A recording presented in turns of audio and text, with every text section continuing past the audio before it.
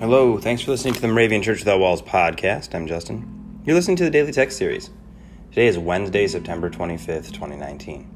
I'm going to guide us through our readings and reflections, but if you would like to do that, remember that you can sign up at dailytextpodcast.org. Share your voice, your reflection on this podcast soon. Our Old Testament verse for today comes from Deuteronomy chapter 16, verse 20. Justice, and only justice, you shall pursue, so that you may live. Our New Testament verse is from Colossians chapter 1, verse 23. Continue securely established and steadfast in the faith, without shifting from the hope promised by the gospel that you heard, which has been proclaimed to every creature under heaven. So it's pretty clear that what we shall pursue is justice, right? Justice and only justice you shall pursue, so that you may live. My question in asking that for what would seem to be a clear direction is, justice for who?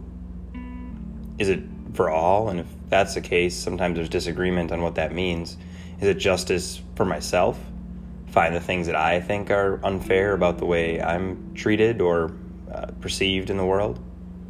Or is it for someone else? Is it for someone that God puts in our lives or gives us a call to see, or an issue that we're brought up to learn more about and call for on the betterment of others, maybe at the call of sacrificing something from ourselves? There seems to be a lot of calls for that, a lot of agreement across media channels and things that, oh man, we've messed up in the world in a lot of different ways, and how we treat one another, and how we view each other as humans, and how we treat our world and our climate. So what is an issue today? Not that you can solve it by yourself, but that you can find one thing or one way to seek justice. Join me in prayer. Lord, help us to hold steadfast and sure to our faith and hope in your promises of salvation for each of us. Draw us ever nearer to you, so that we may never waver from our promise to follow you. Amen.